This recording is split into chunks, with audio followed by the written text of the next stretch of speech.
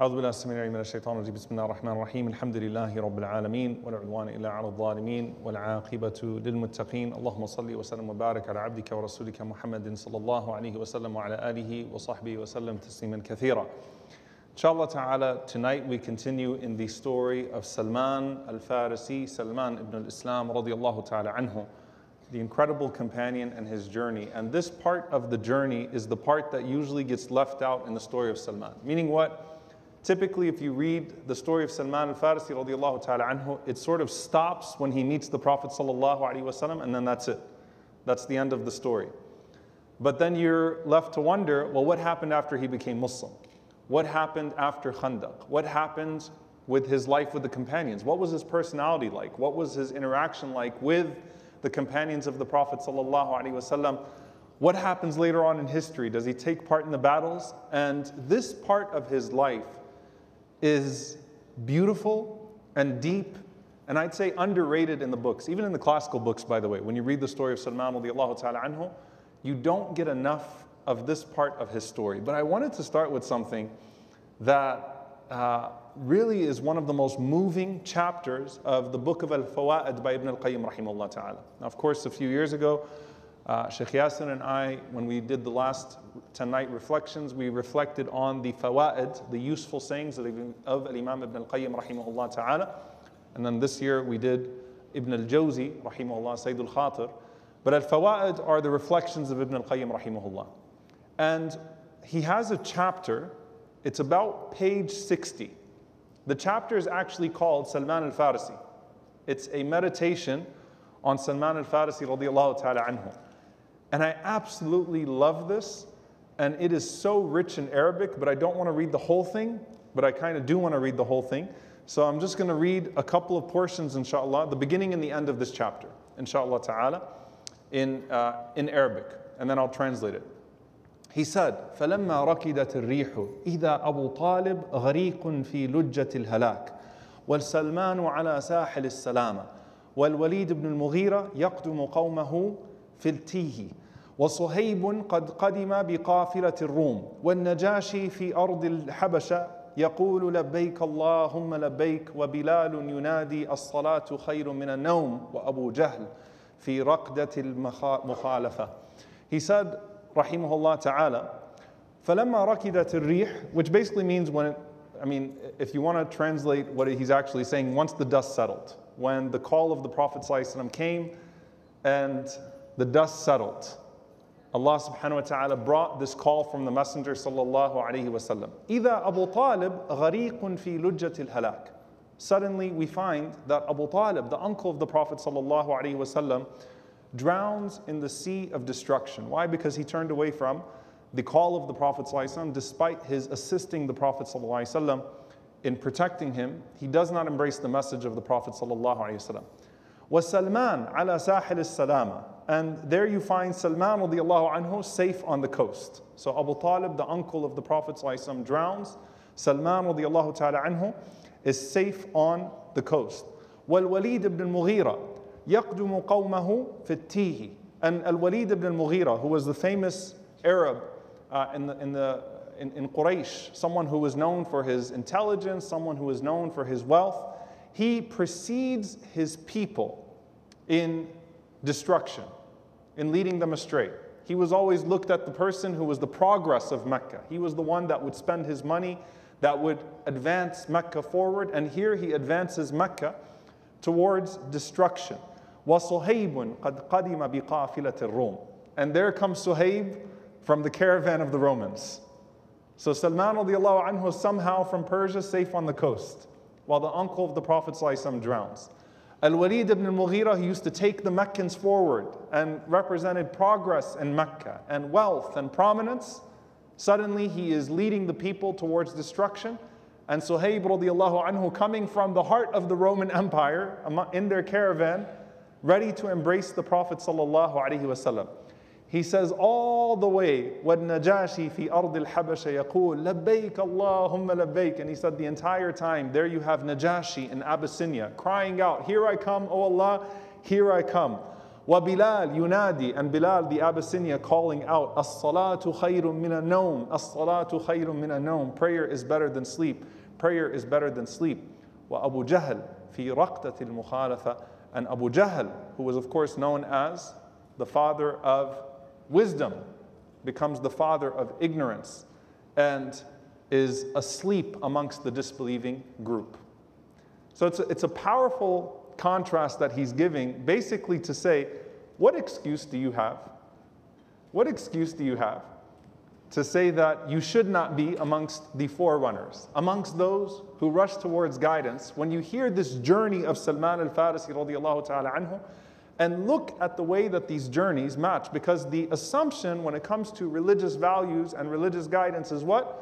I just do what my parents taught me to do, right? And everyone kind of just goes with that. But look what Ibn al-Qayyim rahimahullah is saying, and then towards the end of the chapter, he says, Ya Muhammad, anta turidu Aba Talib, wa nahnu nuridu Salman. O Muhammad sallallahu alayhi wa sallam, you wanted Abu Talib, but we wanted Salman. Meaning Allah subhanahu wa ta'ala guides whom He wills. You wanted Abu Talib, but we wanted Salman. Abu Talib إذا سئل عن اسمه قال عبد مناف وإذا انتسب افتخر بالآباء. When Abu Talib would be asked what his name was, he would say, I'm from Abd Manaf. And when he took pride in his forefathers. وَإِذَا ذُكِرَتِ الْأَمْوَالُ عَدَّ الْإِبِلِ. And if you asked about money, then he would do what all the Meccans would do. They would count their camels. They would tell you how much they own. وَسَلْمَانُ إِذَا سُئِلَ عَنِ اسْمِهِ قَالَ عَبْدُ اللَّهِ. If you ask Salman, what's your name? He would say, Abdullah, the servant of Allah. وَعَنْ نَسَبِهِ قَالَ إِبْنُ الْإِسْلَامِ. And if you asked him, what's your lineage? He would say, I'm the son of Islam. وَعَنْ مَالِهِ قَالَ الْفَقْرِ. And if you asked Salman, what is your wealth? He would say, my wealth is actually my poverty. وَعَنْ حَانُوتِهِ قَالَ الْمَسْجِدِ. And if you asked him about his coffin, his hanut, if you asked him about his coffin, he would say, it's my masjid. And if you asked Salman radiallahu anhu, وَعَنْ كَسْبِهِ, if you asked him about what he has earned, he would say, as-sabr, I've earned patience. وَعَنْ لِبَاسِهِ قَالَ التَّقْوَى وَالتَّوَاضُعُ. And if you asked him about his garments, he would say it is piety and humility. وَعَنْ وِسَادِهِ قَالَ السَّهْرُ. And if you asked him about his bed at night, he would say that my rest at night is in being awake with Allah subhanahu wa ta'ala. وَعَنْ فَخْرِهِ قَالَ سَلْمَانُ مِنَّا. And if you asked him, what gives you something to boast about, or what is it that you boast about? He would say, when the Prophet ﷺ said, Salman is one of us, Salmanu minna. وَعَنْ قَصْدِهِ قَالَ يُرِيدُونَ وَجْهَ. And if you asked him about what your objective is in life, what do you want from life? He would say, I want Allah subhanahu wa ta'ala's face, I want Allah's pleasure. وَعَنْ سَيْرِهِ قَالَ إِلَى الْجَنَّةِ. And if you asked him where he was going, he would say, I'm going to Jannah. وَعَنْ دَلِيلِهِ فِي الطَّرِيقِ قَالَ إِمَامُ الْخَلْقِ وَهَادِ الْأَئِمَّةِ. And if you asked him about who guides you on this path, he would say, the Imam of all of Allah's creation and the guide of all leaders, Muhammad sallallahu alayhi wa sallam. As you can see, translation does not work here. I tried my best. But it's a chapter in Al-Fawaid. It's one of the first chapters, in fact, page 60, where Ibn al-Qayyim rahimahullah just reflects on the amazing story of Salman al-Farisi radiallahu anhu. So before we go any further, what's the point here? What excuse do you have? What excuse do you have to not overcome your cultural restriction, to not overcome your social circle, to not overcome the norms that have been placed around you, to not overcome the standards that have been set for you? What excuse do you have if Salman radiallahu anhu found himself with the Prophet ﷺ in the trenches in Medina, being told, Salmanu minna ahl al-bayt, Salman is one of us, and he is from my family. And he came from Persia, where he was in the house of kufr, the house of disbelief, literally the house of kufr, in the center of the Persian Empire. Where we left off in part 1 was this incident of Salman and the Khandaq, Salman radiallahu anhu and the trench, where it is his suggestion that the Prophet ﷺ accepts. And the Messenger ﷺ and the companions start to build away this trench. And Salman radiallahu ta'ala anhu narrates in an authentic hadith his experience with the Prophet ﷺ in the trench. Salman did not witness Badr or Uhud.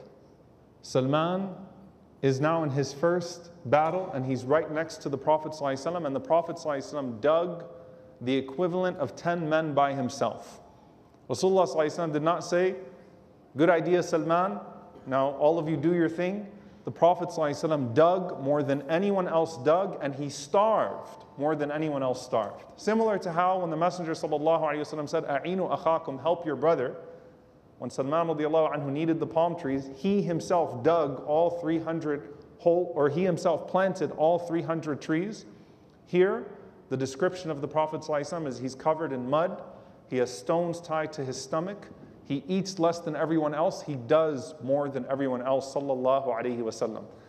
And Salman radiallahu anhu said, I'm digging and I'm next to the Messenger sallallahu alayhi wasallam, and I started to struggle with this huge stone that I couldn't get past with my axe.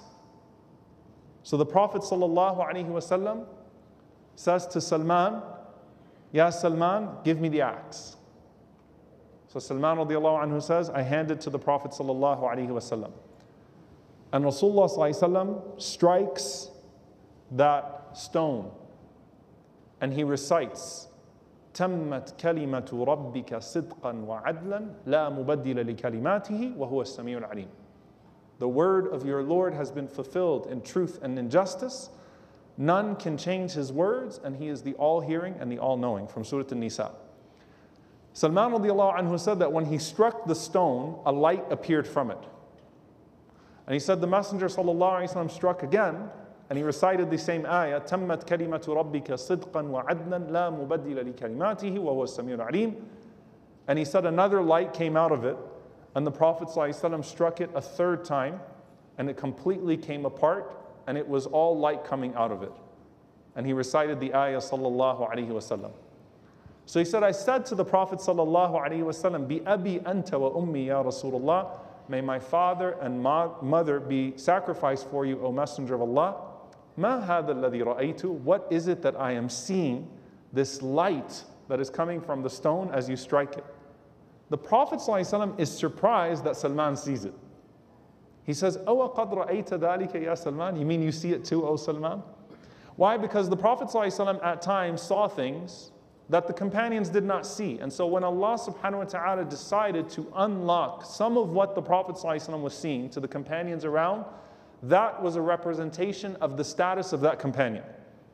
Right? If you watched Angels season 2, sometimes the Prophet ﷺ could be sitting with two companions, only one of them sees Jibreel alayhi salam and not the other. That's a sign of the status of that Sahabi alongside the Messenger sallallahu alayhi wasallam.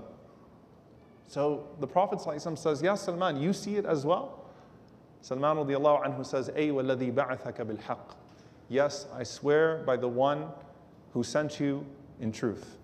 So the Prophet sallallahu alayhi wasallam said, at the first strike, keep in mind here, they're in a trench trying to ward off a genocide, right? This is an attempted wiping out of the Muslims once and for all. And this is what Allah shows the Prophet ﷺ. He says, the first time I saw it, O Salman, رُفِعَتْ لِي مَدَائِنُ كِسْرَى وَمَا حَوْلَهَا. The palaces of Kisra, the emperor of Persia, were raised up in front of me, and everything around it, meaning I saw the light of Islam reaching Persia. So the Prophet ﷺ is with the companions, and they're afraid that they're not going to exist in a few days, right?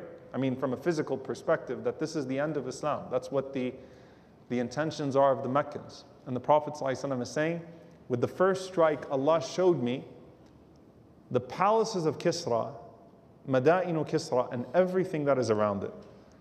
وَمَدَائِنُ أُخْرَى رَأَيْتُهَا بِعَيْنِي. And the Prophet ﷺ said, and there were many other things that I saw with my eyes. And the second time, Allah subhanahu wa ta'ala showed me the palaces of Qaysar, Herakl, and everything that is around it, the emperor of Rome, and what is around him.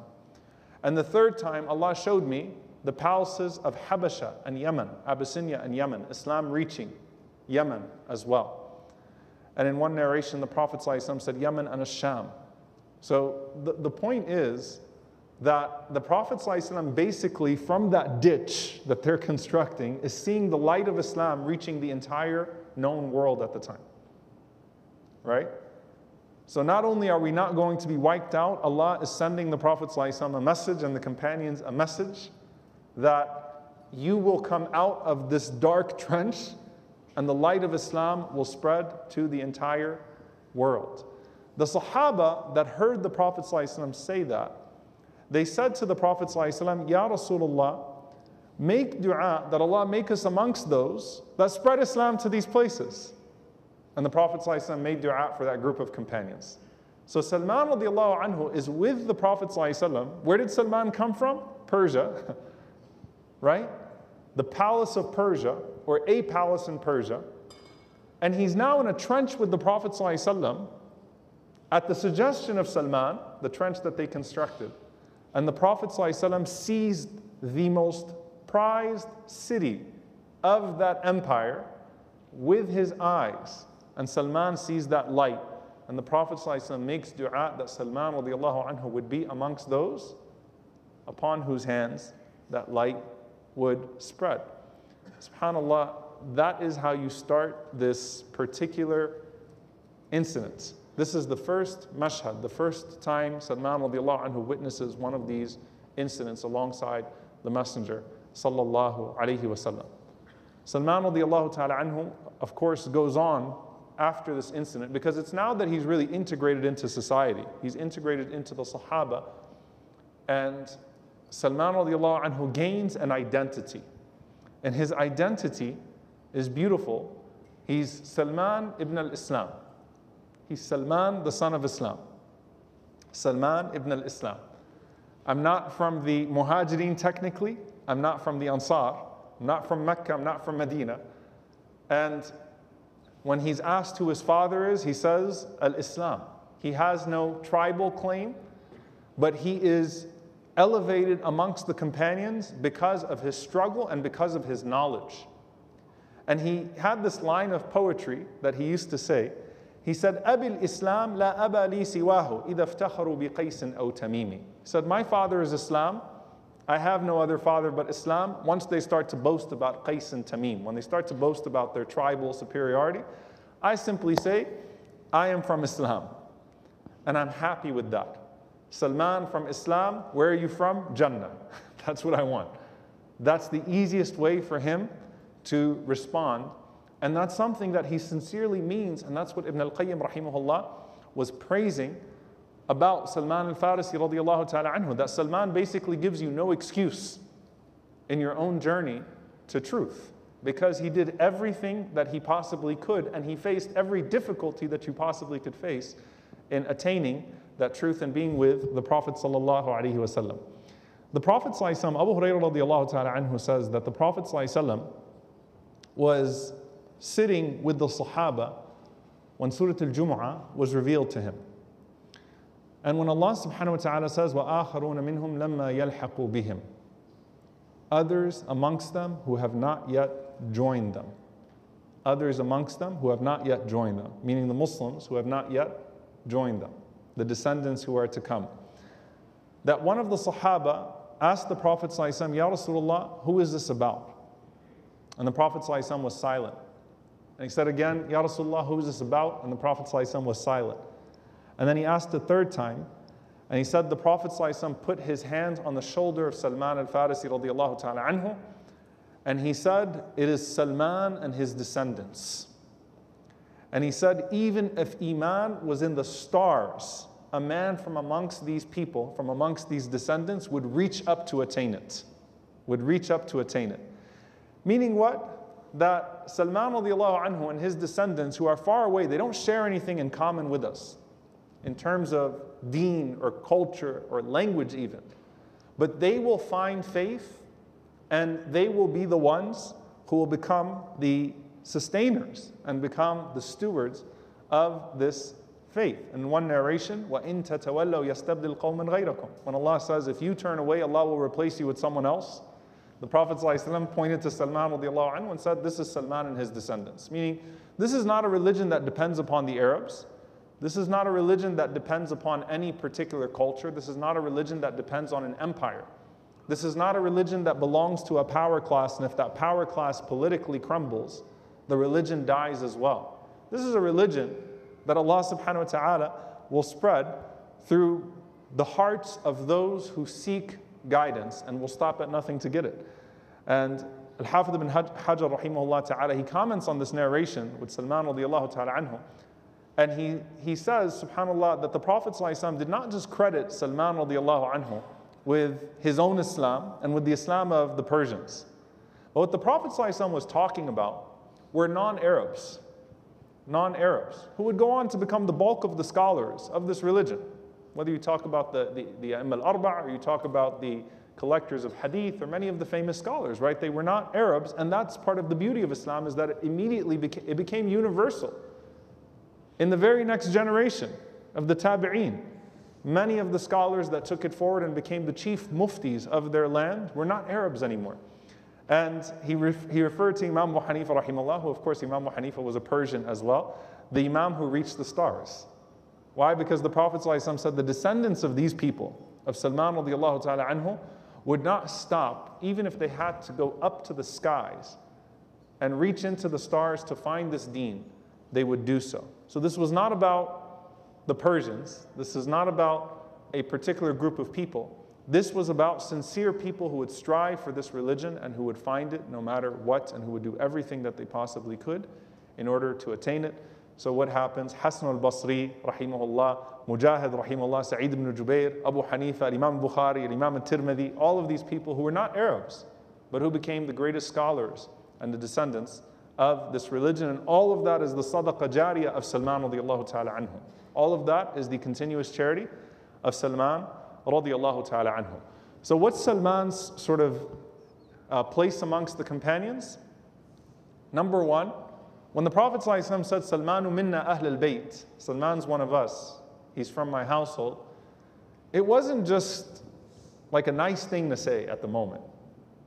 The Prophet ﷺ kept Salman close to him, to where Salman radiallahu ta'ala anhu would be with him in his home frequently. Not all of the companions had access to the home of the Prophet ﷺ on a regular basis. Salman radiallahu anhu was one of those that Ibn al-Athir mentions. There's a narration from Aisha radiallahu anha, always entering into the house of the Prophet ﷺ and sitting with the Prophet ﷺ in his alone time. So he's in the inner circle of the Prophet sallallahu alaihi wasallam. And one of the gems of that, of course, is that he went from keeping the fire of the Majus in his father's home to now being in the household of the Prophet sallallahu alaihi wasallam while Quran was being revealed to the Prophet sallallahu alaihi wasallam. Salman was there when surahs were revealed to the Prophet sallallahu alaihi wasallam. As we said, Abu Hurairah radiallahu ta'ala anhu referred to him as Abul Kitabain, the father of the Bible and the father of the Quran, in the sense that he possessed a rare scholarship of the four major religions, but the three major scriptures at the time. He possessed a rare scholarship in that he was a scholar of Zoroastrianism, he was a scholar of Judaism, a scholar of Christianity, and now a scholar of Islam by the testimony of multiple companions. He immediately became a scholar amongst the Muslims as well. He knew how to speak all of the languages of the books, and he knew all of the signs of the coming of the Prophet sallallahu alaihi wasallam. He translated for the Prophet sallallahu alaihi wasallam the Quran into Persian, and he's the first person, as Imam An-Nawawi rahimahullah says, to do so. Now, what is his personality like? And this is actually really important to sort of get an idea of him. I mean, this man that's coming to live amongst the Sahaba in this regard. Salman, who knows all of this stuff, would barely open his mouth. Can you imagine that? Like, you possess all this knowledge, and Salman radiallahu anhu's reputation is what? Silence. He was a very quiet man. Ali radiallahu ta'ala anhu referred to him as the Luqman of this ummah. He's the Luqman al-Hakim of this ummah. Why? Because Luqman al-Hakim barely spoke. But when he spoke, it was wisdom. And half of wisdom is practicing silence. So when you say something, it means something. If you talk all the time, then people know that you're just going to keep running your mouth. Your words possess very little meaning, right? Says the guy who's talking a lot right now, right? But wisdom is in practicing silence. and then being very intentional about what you say, very thoughtful about what you say, not always running your mouth.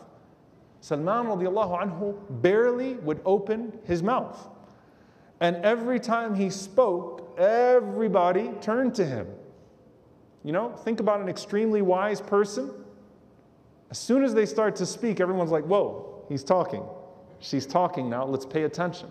That was Salman radiallahu ta'ala anhu. Extremely long periods of silence, extremely wise and thoughtful words when he eventually would open his mouth.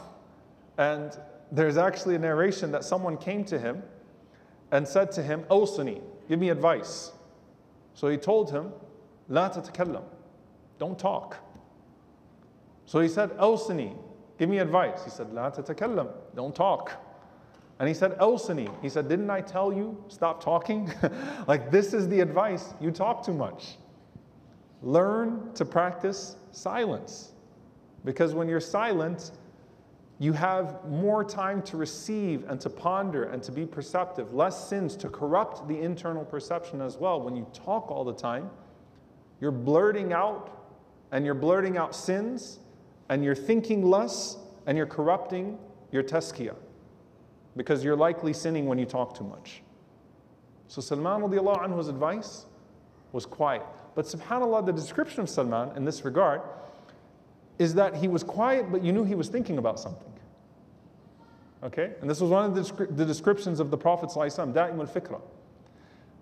You know, when you look at someone who's quiet, and they look like they're just kind of aloof and staring around, Salman radiallahu anhu was that person who you could look at when he was quiet and you knew that there was some deep stuff going on in his head right now. Do any of you know what I'm talking about? Like, if you see someone who you know is in deep thought versus someone who's completely aloof, right? Like, you looked at Salman radiallahu anhu and you're like, I wonder what's in that library right now. Because he was so perceptive radiallahu ta'ala anhu. And some of the scholars mention, and not to psychoanalyze Salman radiallahu anhu, but he's been alone his whole life. He was alone in front of the fire, right? I mean, he was literally caretaking for the fire for his entire childhood. And then he was alone as a monk. He's in the church. And he's going from church to church, serving priest and priest, right? Learning the religion of Ibrahim alayhi salam in the purest manifestation that exists at the time. And then he's alone in slavery, passed from owner to owner to owner to owner. He doesn't have a social circle, right? He travels the world alone. So Salman radiallahu anhu spent his entire life. I mean, realize again, when he got to Medina, by the time he got to Medina, he's already in his 50s. He's not a young man, right? He's not a youth. He's already had his whole life where he's been alone. Salman does not have best friends. Salman does not even have family. He doesn't have anyone around him. So he had to learn. I mean, he's living a life of being estranged. Much of it solitary confinement. Much of it is being around people who are not like him, right? So when he joins the Sahaba, Salman radiallahu anhu sort of maintains that same type of stature and posture, which is one of silence, perception, worship, deep ibadah. And he used to stand and he would pray at night. And subhanAllah, we have the narration, which is a very powerful narration, because we already talked about some narrations that have to do with him. But he was with the Prophet ﷺ and he heard the Prophet ﷺ recite, وَإِنَّ جَهَنَّمَ لَمَوْعِدُهُمْ أَجْمَعِينَ. That verily hellfire is promised for them all. Surah Al-Hijr, verse 43. Salman radiallahu anhu went quiet, and he actually was not seen for some days, and he was very scared. He was in panic. So the Prophet ﷺ asked about Salman radiallahu anhu, where did he go? He started to cry, which was not unusual for Salman radiallahu ta'ala anhu. And the Prophet ﷺ asked for him, so they found Salman radiallahu anhu days later, and they brought him to the Prophet sallallahu alaihi wasallam. And the Prophet sallallahu alaihi wasallam asked him, Salman, what happened? He said, Ya Rasulullah, أنزلت هذه الآية وإن جهنم لموعدهم أجمعين. That verily hellfire, this verse was revealed that verily hellfire is promised for them, or hellfire is where they will go. And he said, فَوَالَّذِي بَعَثَكَ بِالْحَقِّ لَقَطَّعَتْ قَلْبِي. Like, I swear by the one who sent you with the truth, this tore my heart. Like, what do I do then? فَأَنزَلَ اللَّهُ تَعَالَى إِنَّ الْمُتَّقِينَ فِي ظِلَالٍ وَعُيُونٍ. So Allah subhanahu wa ta'ala revealed that verily the pious will be sitting with vast shade and springs, comforting the heart of Salman radiallahu anhu and those who are like Salman radiallahu ta'ala anhu, that hellfire is promised for the wicked. It is not promised for the righteous, like Salman al-Farisi radiallahu ta'ala anhu. Now, an incident that happens with him as well, and this is probably the most famous incident with Salman radiallahu ta'ala anhu, is who the Prophet ﷺ puts him with in the mu'akha, in the pairing off of the Ansar and the Muhajirin. Salman radiallahu anhu, when he's freed from slavery, he's going to need a place to stay and he's going to get on his feet. And Salman, between the two groups of Muhajirin and Ansar, of the migrants and the Ansar, those that are receiving them, he falls into the group of the Muhajirin, right? He made hijrah, he migrated not from Mecca, but he migrated from Persia. And the Prophet ﷺ pairs him off with Abu Darda radiallahu ta'ala anhu. Abu Darda, who we're going to talk about next week. All right? Abu Darda al-Ansari radiallahu ta'ala anhu. And Abu Darda is a scholar amongst the Ansar. And this is from the wisdom of the Prophet ﷺ that he put a scholar in the house of a scholar. He put a abid, a worshipper, in the house of a worshipper. So Salman radiallahu anhu is a worshipper, Abu Darda is a worshipper. Abu Darda is quickly gaining prominence as a mufti amongst the companions, one of the closest to the Prophet ﷺ, and someone who immediately stands out in terms of his knowledge. And Salman radiallahu anhu is going to go live with Abu Darda radiallahu ta'ala anhu. Now, this is, subhanAllah, one of the most profound narrations, because Salman radiallahu ta'ala anhu has seen righteous people, and he has seen extremism, and he has seen corruption. Extremism here, not in the sense of violence, extremism at tatarruf, or al-ghulu fi ad-din, people that go too far with the religion. He's seen that practice in different manifestations, and he's seen corruption and fasad as well. So he's seen these different types of religious practice, right? So this is really going to be his exposure, his first exposure to a companion of the Prophet ﷺ who's noted for his religiosity. Salman radiallahu anhu moves in. That's pretty intimidating, right? Like, you got to host Salman in your house. Salman radiallahu ta'ala anhu moves in, and Abu Darda radiallahu ta'ala anhu was fasting all the time, praying all the time, reading all the time, to a point that he's neglectful of his household. Okay? So Salman radiallahu anhu, one day he asks, this is in the very beginning, he sees Darda, and this is before the ayat of hijab were revealed. So he sees Darda in clothing, her home clothing, of course modesty, but not with the full hijab, and he sees the patches, and he sees her in a bad situation, and he says to Darda, what is this? Ma hada? So she says, she doesn't attack Abu Darda, she says, your brother Abu Darda has no need for this world. He just doesn't care about dunya. Like, this guy is focused on the akhirah. So she says it in a praising fashion, but at the same time, Salman radiallahu anhu recognizes the neglect of the household, and he doesn't like it. So Abu Darda radiallahu anhu, what would he do? He was still a really good host in that he would prepare the lunch, have the lunch served to Salman, and he wasn't eating because he was fasting. So Abu Darda radiallahu anhu was fasting, and he brings the food to Salman. Salman radiallahu ta'ala anhu says, eat with me. Abu Darda says, inni sa'im, I'm fasting. Salman radiallahu anhu says, aqsamtu alayka an ta'kul. I swear by Allah that I'm taking an oath upon you, you will eat with me. The right of the guest on the host. You break your fast, it's a voluntary fast, sit down and eat with me. So he forces Abu Darda to break his fast. And then at nighttime, Abu Darda radiallahu ta'ala anhu would immediately start with qiyam. Like, he wouldn't go be with his spouse and then come out at some point and start praying. He immediately stands up to pray at night. So Salman radiallahu anhu goes to Abu Darda as he's about to start praying, and he says, go to sleep. You know, some guest you are, right? Like, you come into my house and tell me when to eat and when to sleep, and go to sleep. And Abu Darda says, Usalli. He said, no, go to sleep.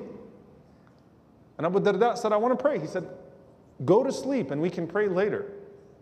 Go to sleep. So he insists upon Abu Darda until Abu Darda just goes to sleep. And then he wakes up Abu Darda in the last third of the night. And he says, let's pray. So they pray together. And then Salman radiallahu anhu says to Abu Darda radiallahu anhu, Ya Abu Darda, inna li nafsika alayka haqqa, wa li ahlika alayka haqqa, wa li rabbika alayka haqqa. Listen, yourself has a right upon you, your family has a right upon you, your Lord has a right upon you. فَأَعْطِي كُلَّ ذِي حَقٍّ حَقًّا. Give every one of those things their due right. You can't do this. This isn't balanced. This isn't proportionate. You have to give yourself a right. You have to give your family a right. And of course, give your Lord His right. And by the way, when you serve yourself for the sake of Allah subhanahu wa ta'ala, meaning you discipline the self, you treat the amana that Allah has given you of yourself well, that's ibadah. And when you serve your family, that's ibadah too, right? But you've got to balance this all out. So Salman radiallahu ta'ala anhu, he goes to the Prophet sallallahu alaihi wasallam. I'm sorry, Abu Darda radiallahu anhu goes to the Prophet sallallahu alaihi wasallam. Abu Darda is like, this guest, problem, right? So he says to Rasulullah sallallahu alaihi wasallam, Ya Rasulullah, you put Salman in my house, and Salman's making me break my fast, and he's making me sleep at night, and he said to me that your Lord has a right upon you, your family has a right upon you, yourself has a right upon you. Abu Darda thinks the Prophet ﷺ is going to call Salman and say, you know, maybe in your old religion, but these are my companions, this is how they act. The Prophet ﷺ looks Abu Darda radiallahu anhu dead in the eye and says, Sadaqa Salman, Sadaqa Salman, Sadaqa Salman, Salman afqahu mink.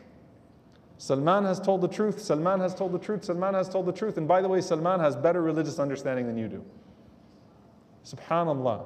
We'll talk about Abu Darda radiallahu anhu next week. We'll redeem him next week, inshallah. But like, this was so profound, and some of the scholars reflecting on this, they said Salman hated religious extremism. Again, extremism in the sense of al-ghulu, people going overboard. He hated that disproportionality because he saw it. He's seen it practiced, and he didn't want to see that in Islam. He knew that the spirit of the message of the Messenger sallallahu alaihi wasallam was more wholesome than that. So even though Abu Darda had been with the Prophet sallallahu alaihi wasallam for a longer time, Salman understood the thrust of the shara', the thrust of the legislation, even though he had less time technically studying it alongside the Prophet sallallahu alaihi wasallam. So this is one of the most famous incidents of Salman radiallahu ta'ala anhu with the Prophet sallallahu alaihi wasallam and with the companions. Other than that, there isn't much narrated about Salman radiallahu ta'ala anhu except his extreme silence and the way that he would worship Allah subhanahu wa ta'ala. One of the famous narrations is in Fatah Mecca, the conquest of Mecca. And in the conquest of Mecca, this is in Bukhari, Abu Sufyan walks past Salman, Suhaib, and Bilal. What a sight, right? Salman, Suhaib, and Bilal walking together. That shows you the beauty of the ummah right away. Now, there were some hurt feelings, right? Like, they fought Abu Sufyan. They fought Khalid ibn al-Walid, right? There's a bitter history here, right? And they don't have the old tribal connections that some of the Muslims have because they're cousins and uncles and friends, right? So Salman, Suhaib, and Bilal are walking past Abu Sufyan, and they say to Abu Sufyan, Wallahi ma akhadat suyufullahi min unuqi aduwillahi ma akhadaha. Like, you're lucky the swords of Allah did not reach the neck of the enemy of Allah. So they said something to him. They said these words to Abu Sufyan, right?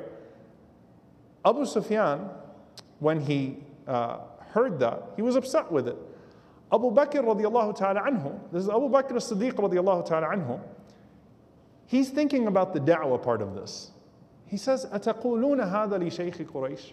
Are you saying this to the elder of Quraysh? Come on, like, he's saying to Bilal and Suhaib and Salman that, not now. Like, we've got to work this out. This shows you, again, the human side of things. The Prophet ﷺ, of course, when he came into Mecca, what did the Prophet ﷺ do?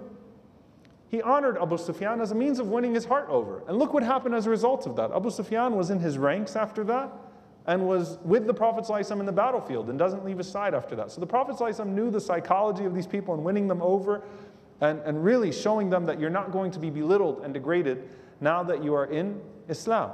So Abu Bakr radiallahu anhu has a point. He's saying, look, there's no need for you to say that to him. I know that there's a history, but you shouldn't have said that to him.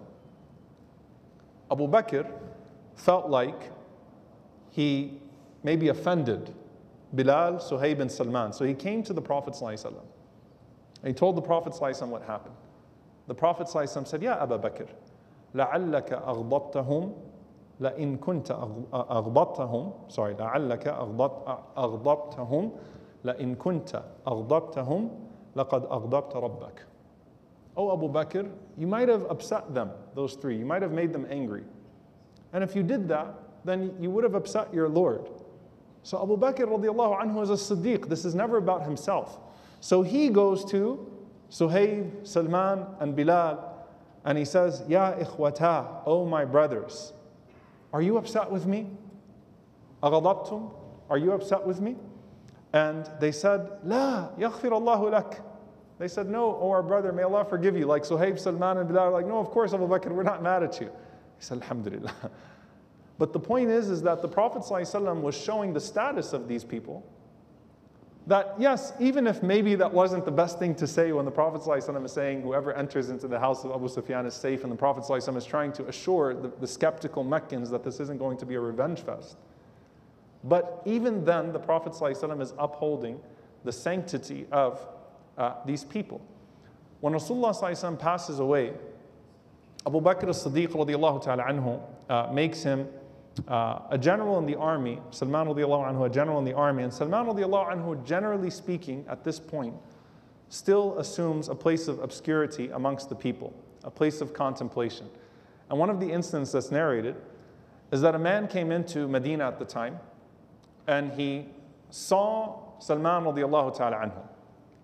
فَاشْتَرَى عَلَفًا, he brought some fodder with dirham, and then he looked around to see who's going to carry his stuff for him. So he saw Salman radiallahu anhu, and because of the nature of the way Salman would carry himself in the souq, you would have thought that he was a poor man. So he said to Salman, hey, come, carry my stuff for me. And here's a dirham. Salman radiallahu anhu, what does he do? He carries the man's stuff. So Salman is walking with this man carrying his stuff, and people are all rushing towards him, and they're saying, "Nahmilu anka ya Aba Abdullah, we'll carry your stuff for you, we'll carry your stuff for you, we'll carry your stuff for you." And Salman radiallahu anhu is saying, "No, leave me alone, I've got it." So the man who asked Salman to carry his stuff, he's like, who is this guy, right? Thought he was some Persian slave hanging out, who is this guy? فَقَالُوا هَذَا سَلْمَانْ صَاحِبُ رَسُولِ اللَّهِ. This is Salman, the great companion of the Prophet sallallahu alaihi wasallam. And so he gets scared. He says, oh Salman, I didn't know who you were. And Salman radiallahu anhu refuses to let go of his stuff until he takes the man to his place and gives the man his stuff, and he assumes his humility. So if you saw Salman radiallahu anhu walking around Medina, you really would not assume much of him because he kept himself very humble and very pious. Salman radiallahu anhu narrates when Abu Bakr as-Siddiq radiallahu anhu was then dying. And there's a common theme here with the type of advice that he's going to get from the companions. He says that I came to Abu Bakr as-Siddiq radiallahu ta'ala anhu when he was dying. فَبَكَى عِنْدَ رَأْسِهِ radiallahu ta'ala anhu. So Salman radiallahu anhu came and he sat next to his head, and Salman radiallahu anhu started to cry. And he said, Ya Khalifata Rasulillah, awsani. Salman says to Abu Bakr as-Siddiq radiallahu ta'ala anhu, O Khalifa of the Messenger of Allah, give me advice. So Abu Bakr radiallahu ta'ala anhu says to him, Inna Allah tabaraka wa ta'ala fatihun alaykum ad-dunya. Allah is going to open the treasures of this world to you. I mean, the treasures of this world are going to be given to you. فَلَا تَأْخُذُنَّ مِنْهَا إِلَّا بَلَاغًا. Don't take from it except what you need. وَاعْلَمْ أَنَّ مَنْ صَلَّى صَلَاةَ الصُّبْحِ فَهُوَ فِي ذِمَّةِ اللَّهِ. And know that the one who prays Fajr is under the protection of Allah subhanahu wa ta'ala. So do not, فَلَا تَخْفِرَنَّ اللَّهَ عَزَّ وَجَلَّ فِي ذِمَّتِهِ فَيَكُبَّكَ اللَّهُ عَلَى وَجْهِكَ فِي النَّارِ. Do not abandon the protection of Allah upon you and then you end up falling into the hellfire on your face. So hold on to your salah. Hold on to your Fajr, and presumably Fajr with all of its rights, right? Hold on to your salah properly and you will be in the protection of Allah subhanahu wa ta'ala every day. Do not relinquish that protection from Allah subhanahu wa ta'ala and then you end up face first in the fire. So Salman's advice from Abu Bakr as-Siddiq is that Islam is going to spread and a lot is going to come to you. Don't be deceived by this dunya. Umar ibn Khattab radiallahu ta'ala anhu had a great liking towards Salman radiallahu anhu. And so he appoints him at some point a general, at some point an advisor, at some point an advisor to the Persians as well. But Salman occupies a much more prominent place. And of course, the Khilafah of Umar was much longer than the Khilafah of Abu Bakr as-Siddiq radiallahu ta'ala anhu. So Salman is one of the closest people to Umar ibn Khattab radiallahu ta'ala anhu. And he's also his neighbor, by the way. Even if you look at the old homes of the Sahaba in Medina, Salman radiallahu anhu is basically the neighbor of Umar ibn Khattab radiallahu ta'ala anhu. So they're very, very close. And an incident happens in the Khilafah of Umar radiallahu ta'ala anhu that's narrated in the books of law because there is something profound about it. So Ibn al-Qayyim, of course, dedicates a section of I'lam al-Muwaqqi'een to this, where Salman essentially is going to challenge Umar ibn Khattab radiallahu ta'ala anhu. And Umar radiallahu anhu comes out and he says to the people, listen and obey. Hear and obey. Basically addressing the people that I'm about to give you something and I need you to listen and accept the following orders, which was commonplace of the Khalifa to address the people. Salman radiallahu ta'ala anhu stands up and he says, Wallahi la nasma' wa la nuti'. I swear by Allah, we will not listen to you, nor will we obey you. Now, Umar radiallahu anhu, if he was a tyrant, he would have said what? Take him out. Umar radiallahu anhu is also a much bigger man than him. He could have done something. He could have made an example out of him. He could have said something to him. Umar radiallahu anhu's answer was what? Why? Why are you saying that to me? Why are you saying we won't hear you and obey you? Think about, subhanAllah, how profound that is. The Khalifa having this conversation with this strange man, right, in terms of lineage and prominence. Why? And he says to Umar ibn Khattab radiallahu anhu, when you received cloth, that there was some cloth that came to you, and you gave a share to the entire ummah, you gave a piece of that cloth to everyone, you took 2 for yourself and you gave 1 to everyone else. Can you imagine if that was the complaint we had about our leaders today in the Muslim world? Like, hey, I want you to listen to me. You know, when this money came in, you took double and then you gave everybody else just 1 share. Ittaqillah, fear Allah. Right? Like, subhanAllah, that shows you the world and the culture that they lived in this regard. Umar ibn Khattab radiallahu anhu does not say to him, like, big deal, I'm the Khalifa, I took 2 pieces and you have 1, I kind of deserve that, and I live my life in a pretty simple way. Umar radiallahu ta'ala anhu says to him, or he says to his son Abdullah ibn Umar, he says, Abdullah, stand up and explain to him the situation. So Abdullah stands up and says that my father is a really tall man. So because 1 cloth would not cover him, I gave him my share, and then he had the 2 cloths stitched together, and that's what he has on right now. So he actually didn't take 2 shares.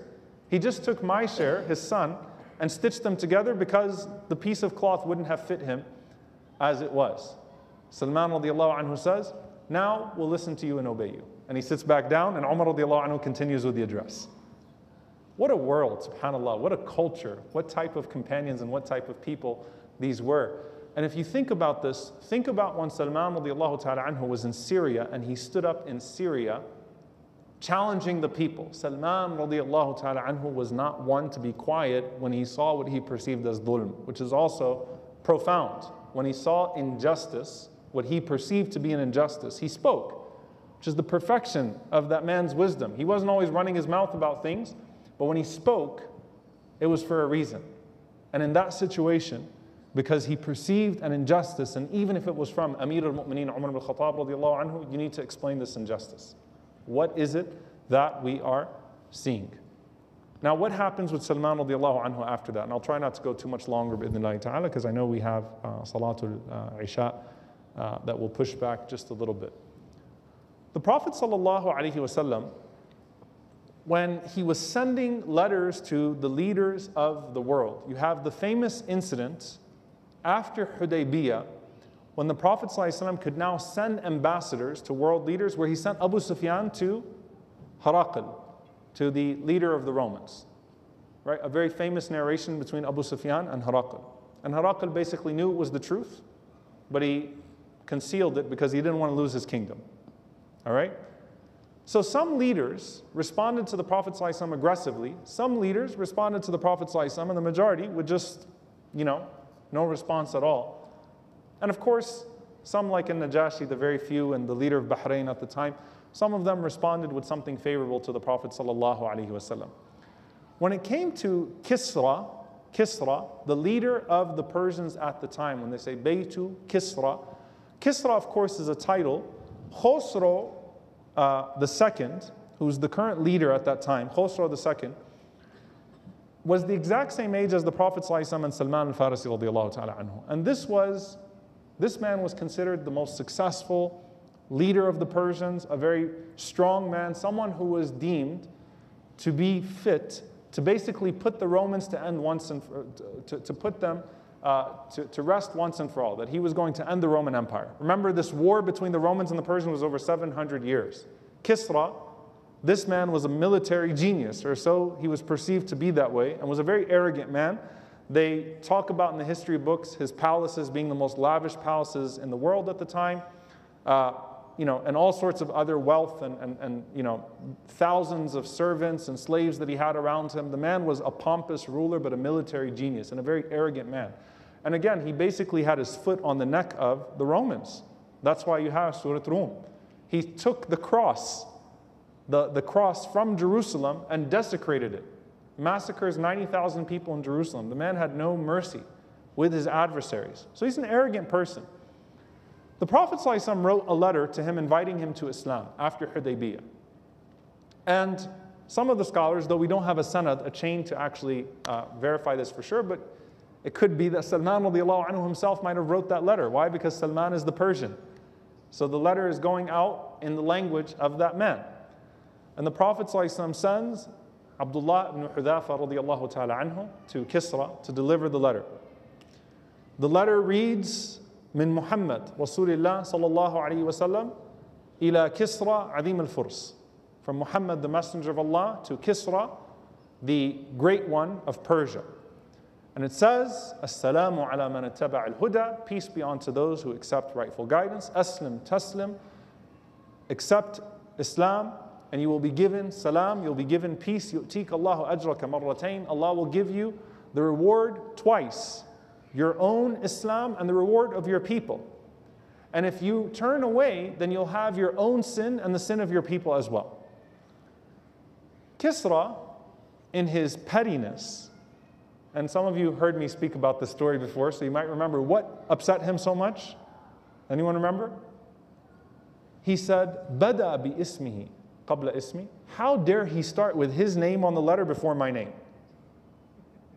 Min Muhammad, like next time you write a to and from to somebody, make sure you might be writing to a Kisra-like figure, right? So make sure you put the to before the from, right? How dare he put his name on top of my name? It's so respectful. Min Muhammad Rasulullah sallallahu alaihi wasallam, from the Prophet sallallahu alaihi wasallam, Muhammad the messenger of Allah, to Kisra, the leader of the Persians.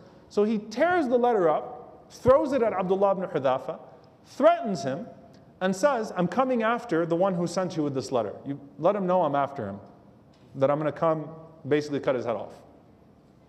And he actually appoints Ba'dan, who was the governor of Yemen. Yemen was a client kingdom of the Persians. He says, "Send me your nastiest two hitmen to Medina and let them go make an example out of that person who claims to be a messenger of Allah in the desert over there amongst the Arabs." Now, when Abdullah ibn Hudhafa comes back to the Prophet ﷺ, tells him what happened, that he tore the letter up and threw it at him. The Prophet ﷺ responded, مَزَّقَ اللَّهُ مُلْكَهُ. May Allah tear up his kingdom as he tore up the letter. So what ends up happening?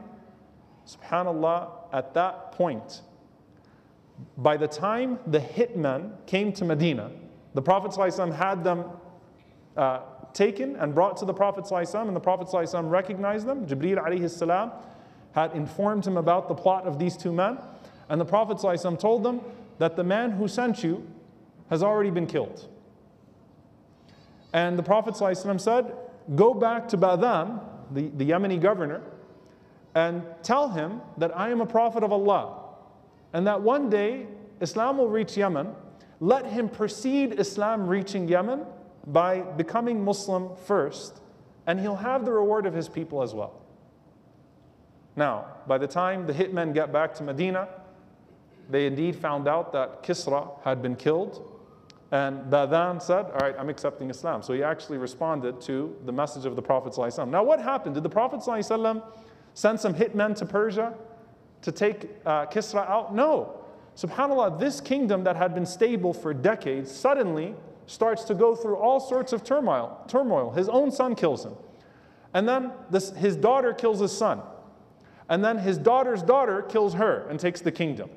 When the Prophet ﷺ said, مَزَّقَ اللَّهُ مُلْكَ, may Allah tear up his kingdom, that meant rebellion and coup, rebellion and coup, rebellion and coup. Every brother and sister and grandson and granddaughter held that kingdom at some point. Within a decade, all of a sudden, the stable kingdom, the Persian Empire, falls apart. And now, you have the current leader of Persia. Umar ibn al-Khattab radiallahu ta'ala anhu, and the Persians are at war. Umar radiallahu ta'ala anhu, in this battle with the Persians, he sends Sa'id ibn Abi Waqqas radiallahu anhu as the number one, Salman al-Farisi radiallahu anhu as the number two.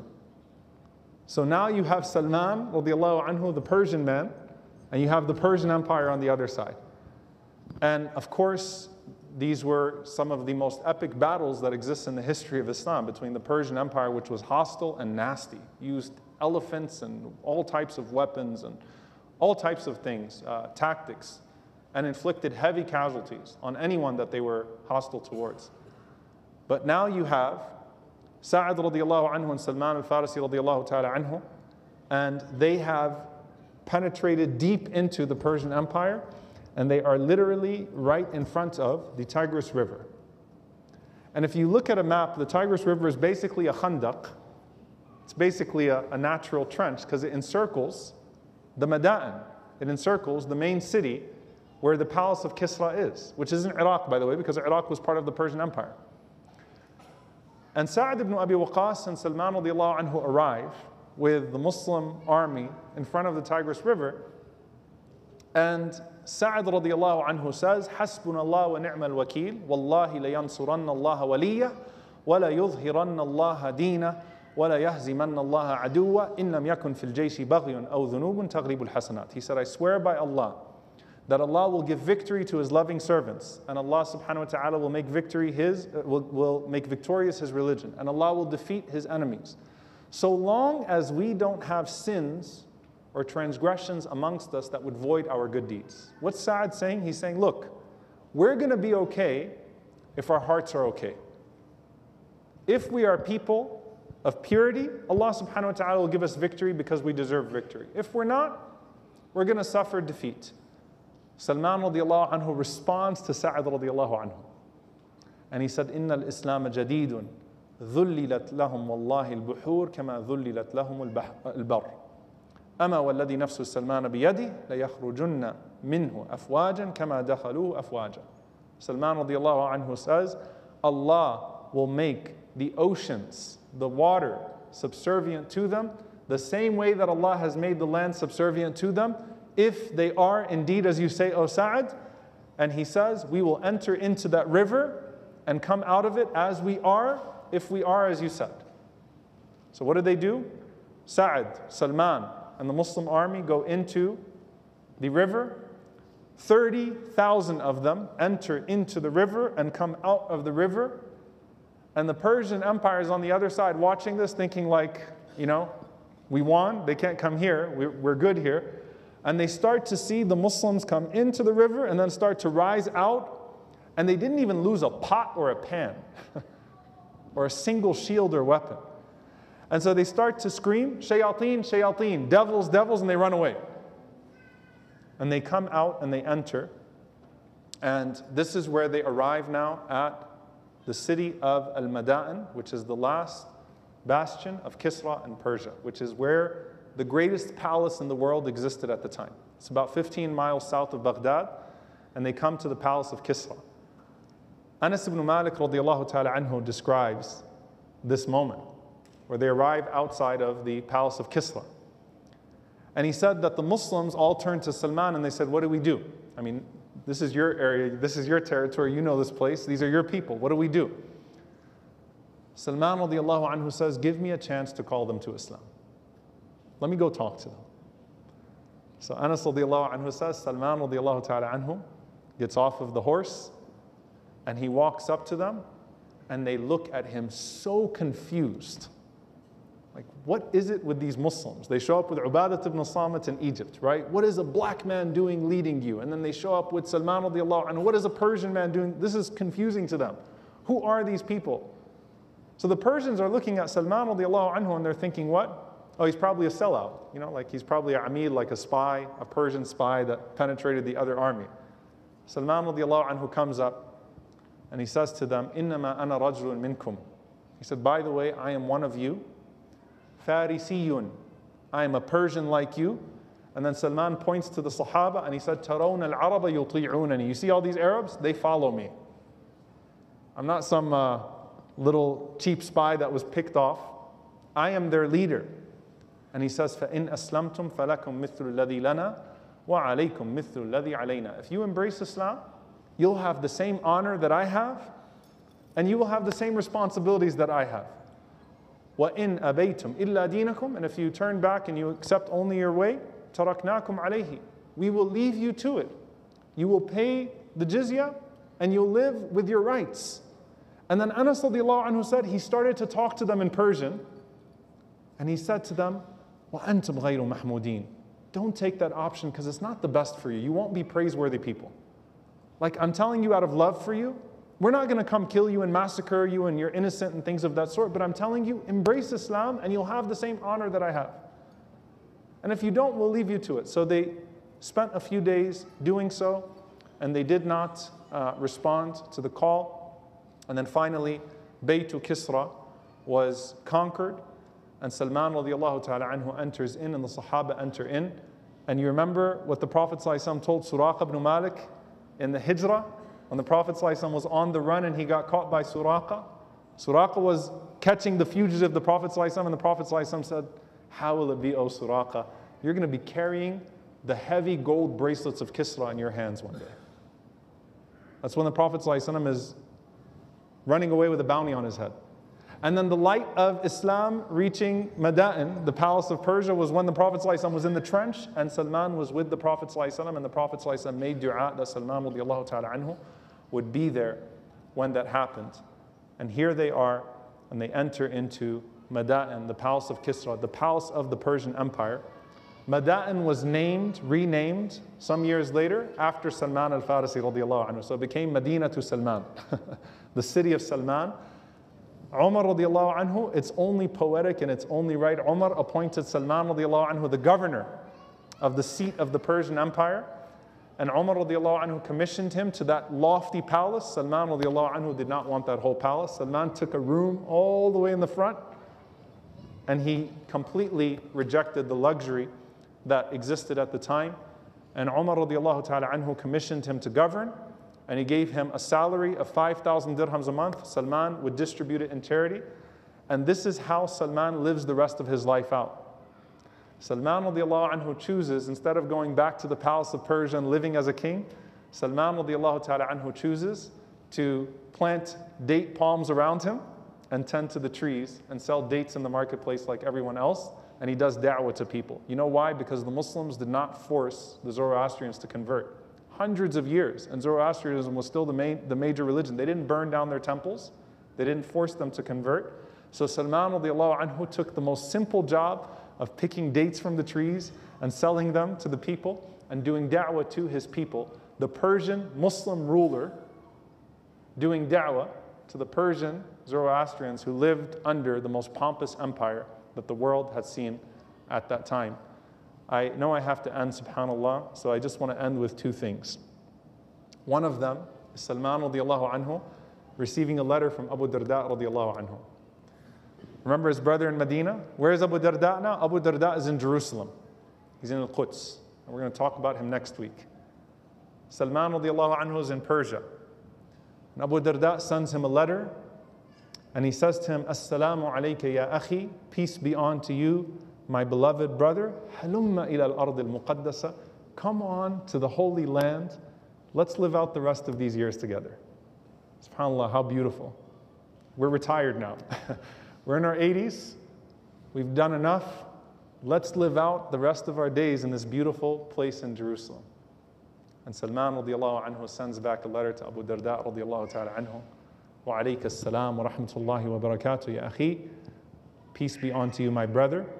Inna al-arda la tuqaddisu ahada. The land does not make anyone holy. Wa innama yuqaddisu al-insana amaluh. But the only thing that makes a man holy is his deeds. That's the last letter that Salman radiallahu ta'ala anhu wrote back to his brother, who he would correspond with. Sa'ad radiallahu ta'ala anhu visited Salman radiallahu anhu when he was dying in Persia. And as he was visiting him, he found Salman radiallahu ta'ala anhu crying.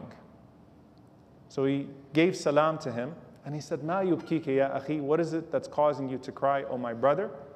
Ala tadhkuru al-mashahid al-salihah. Don't you remember all of the righteous moments? What a history you have. Like imagine if Salman wrote an autobiography. What a history you have with the Prophet ﷺ and with the companions. What good you have done. Salman says, Innahu wallahi ya Sa'ad. He said, I swear to you, O Sa'ad, ma yubkini wahidatun min ithnain. I'm not crying over two things that people typically cry about when they die. He said, Ma abki dhannan bid-dunya wala karahiyatan li liqa'illah. I'm not crying because I'm going to miss this world or because I hate to meet Allah subhanahu wa ta'ala. Sa'ad said, فَمَا يُبْكِيكَ بَعْدَ الثَّمَانِينَ. So what's causing you to cry? You're in your 80s, you've lived the full life. He said, يُبْكِينِي أَنَّ خَلِيلِي عَهِدَ عَلَيَّ عَهْدًا. He said, what I'm crying about is I'm remembering that my beloved one, the Prophet ﷺ, took an oath with me. قَالَ وَمَا عَهِدَ إِلَيْكَ. What did he say to you? He said, عَهِدَ إِلَيْنَا لِيَكُنْ بَلَاغُكُمْ مِنَ الدُّنْيَا كَزَادِ الرَّاقِبِ. The Prophet ﷺ said, let what you take from this world be like the provision of a traveler. Don't let this world spoil you. Don't let the luxury of this world spoil you. You're going to have palaces come back to you and the world present itself to you. Don't be spoiled by this dunya. And Salman radiallahu anhu says, وَإِنَّا قَدْ خَشِينَا أَنَّا قَدْ تَعَدَّيْنَا. I'm afraid that maybe we didn't live up to that. So I'm remembering a promise that the Prophet ﷺ took from me and I'm afraid we didn't do that. Salman radiallahu anhu passed away in the heart of the Persian Empire where he left for the sake of Allah, this time as a leader, as a ruler, as a scholar, as one of the most beloved companions. And they said that in the house of Salman, all he had was a blanket, cooking utensils, and 20 dirhams. He died radiallahu ta'ala anhu before the fitna broke out. So he didn't get to see the division amongst the companions. He was spared from that. But subhanallah, it is beautiful that when you think about qadr, when you think about the divine decree, you hear about the story of Salman radiallahu anhu and you feel pain at his struggle. Yesterday, it's like, oh my God, like it's like watching a bad movie, right? Like every time you think things are going right, something goes wrong, right? All the struggle. If Salman radiallahu anhu never left the Persian Empire for the sake of Allah subhanahu wa ta'ala, what would have happened to him? Well, the Romans defeated the Persians the same year that Badr happened. So Salman radiallahu anhu was safe in Medina, just met the Prophet sallallahu alaihi wasallam and embraced Islam, and the empire that was so arrogant and that could never be defeated in this war was defeated by the Roman Empire, and the Romans massacred many people and burned down many of those homes. Allah knows if they burned down the home of his father, the home that he grew up in, what would have happened to him? Subhanallah, what would have been his fate? He would have been a nobody, an enemy combatant, maybe fought against the Muslims, maybe fought against the Romans. Allah knows best what would have happened to him. Look what Allah did for him. And subhanAllah, when you talk about the qadr of Allah, dear brothers and sisters, even when Salman radiallahu ta'ala anhu was in slavery, it's as if Allah was protecting him from the Roman and Persian rivalry, because the Roman and Persian rivalry became the most bitter at the time when the Prophet ﷺ received his message. That's when some of the heavy penetration started to happen from territory to territory. And when the Romans took a territory, they massacred all of the Persians. And when the Persians took a territory, they massacred all of the Romans. So even then, it's as if Allah took the man off the map, so he could wait and be protected until the Prophet ﷺ comes to Al-Madinah. And Salman radiallahu ta'ala anhu was never bitter about that. And so I end with the dua of Salman radiallahu anhu, one of the most beautiful narrations. He said, Rasulullah sallallahu alayhi wa sallam taught me. He said to me, Ya Salman, Inna Allaha hayyun kareemun. O Salman, Allah is shy and generous. Yastahi idha rafa'a al-rajul ilayhi yadayhi an yaruddahuma sifran kha'ibatayn. Allah is too shy that when a man raises his hands up to him, to let those hands come back rejected and empty. Allah was answering every one of your du'as, O Salman. Every single one of those du'as, Allah's timing was perfect. Allah's answer was perfect. You did not make a single journey in your life except for a purpose that Allah subhanahu wa ta'ala had shown you later on in your life. And we as an ummah benefited from that rich history of Salman radiallahu ta'ala anhu. May Allah be pleased with him, may Allah be pleased with the companions, and may Allah send his peace and blessings upon the Messenger sallallahu alaihi wasallam and his family and companions, and may Allah subhanahu wa ta'ala allow us to be amongst those that dedicate themselves to the truth, that are always upon guidance and protect us from going astray. Allahumma ameen. Wa sallallahu wa sallam wa barak ala nabina Muhammad wa ala alihi wa sahbihi ajma'in. Wassalamu alaikum wa rahmatullahi wa barakatuh.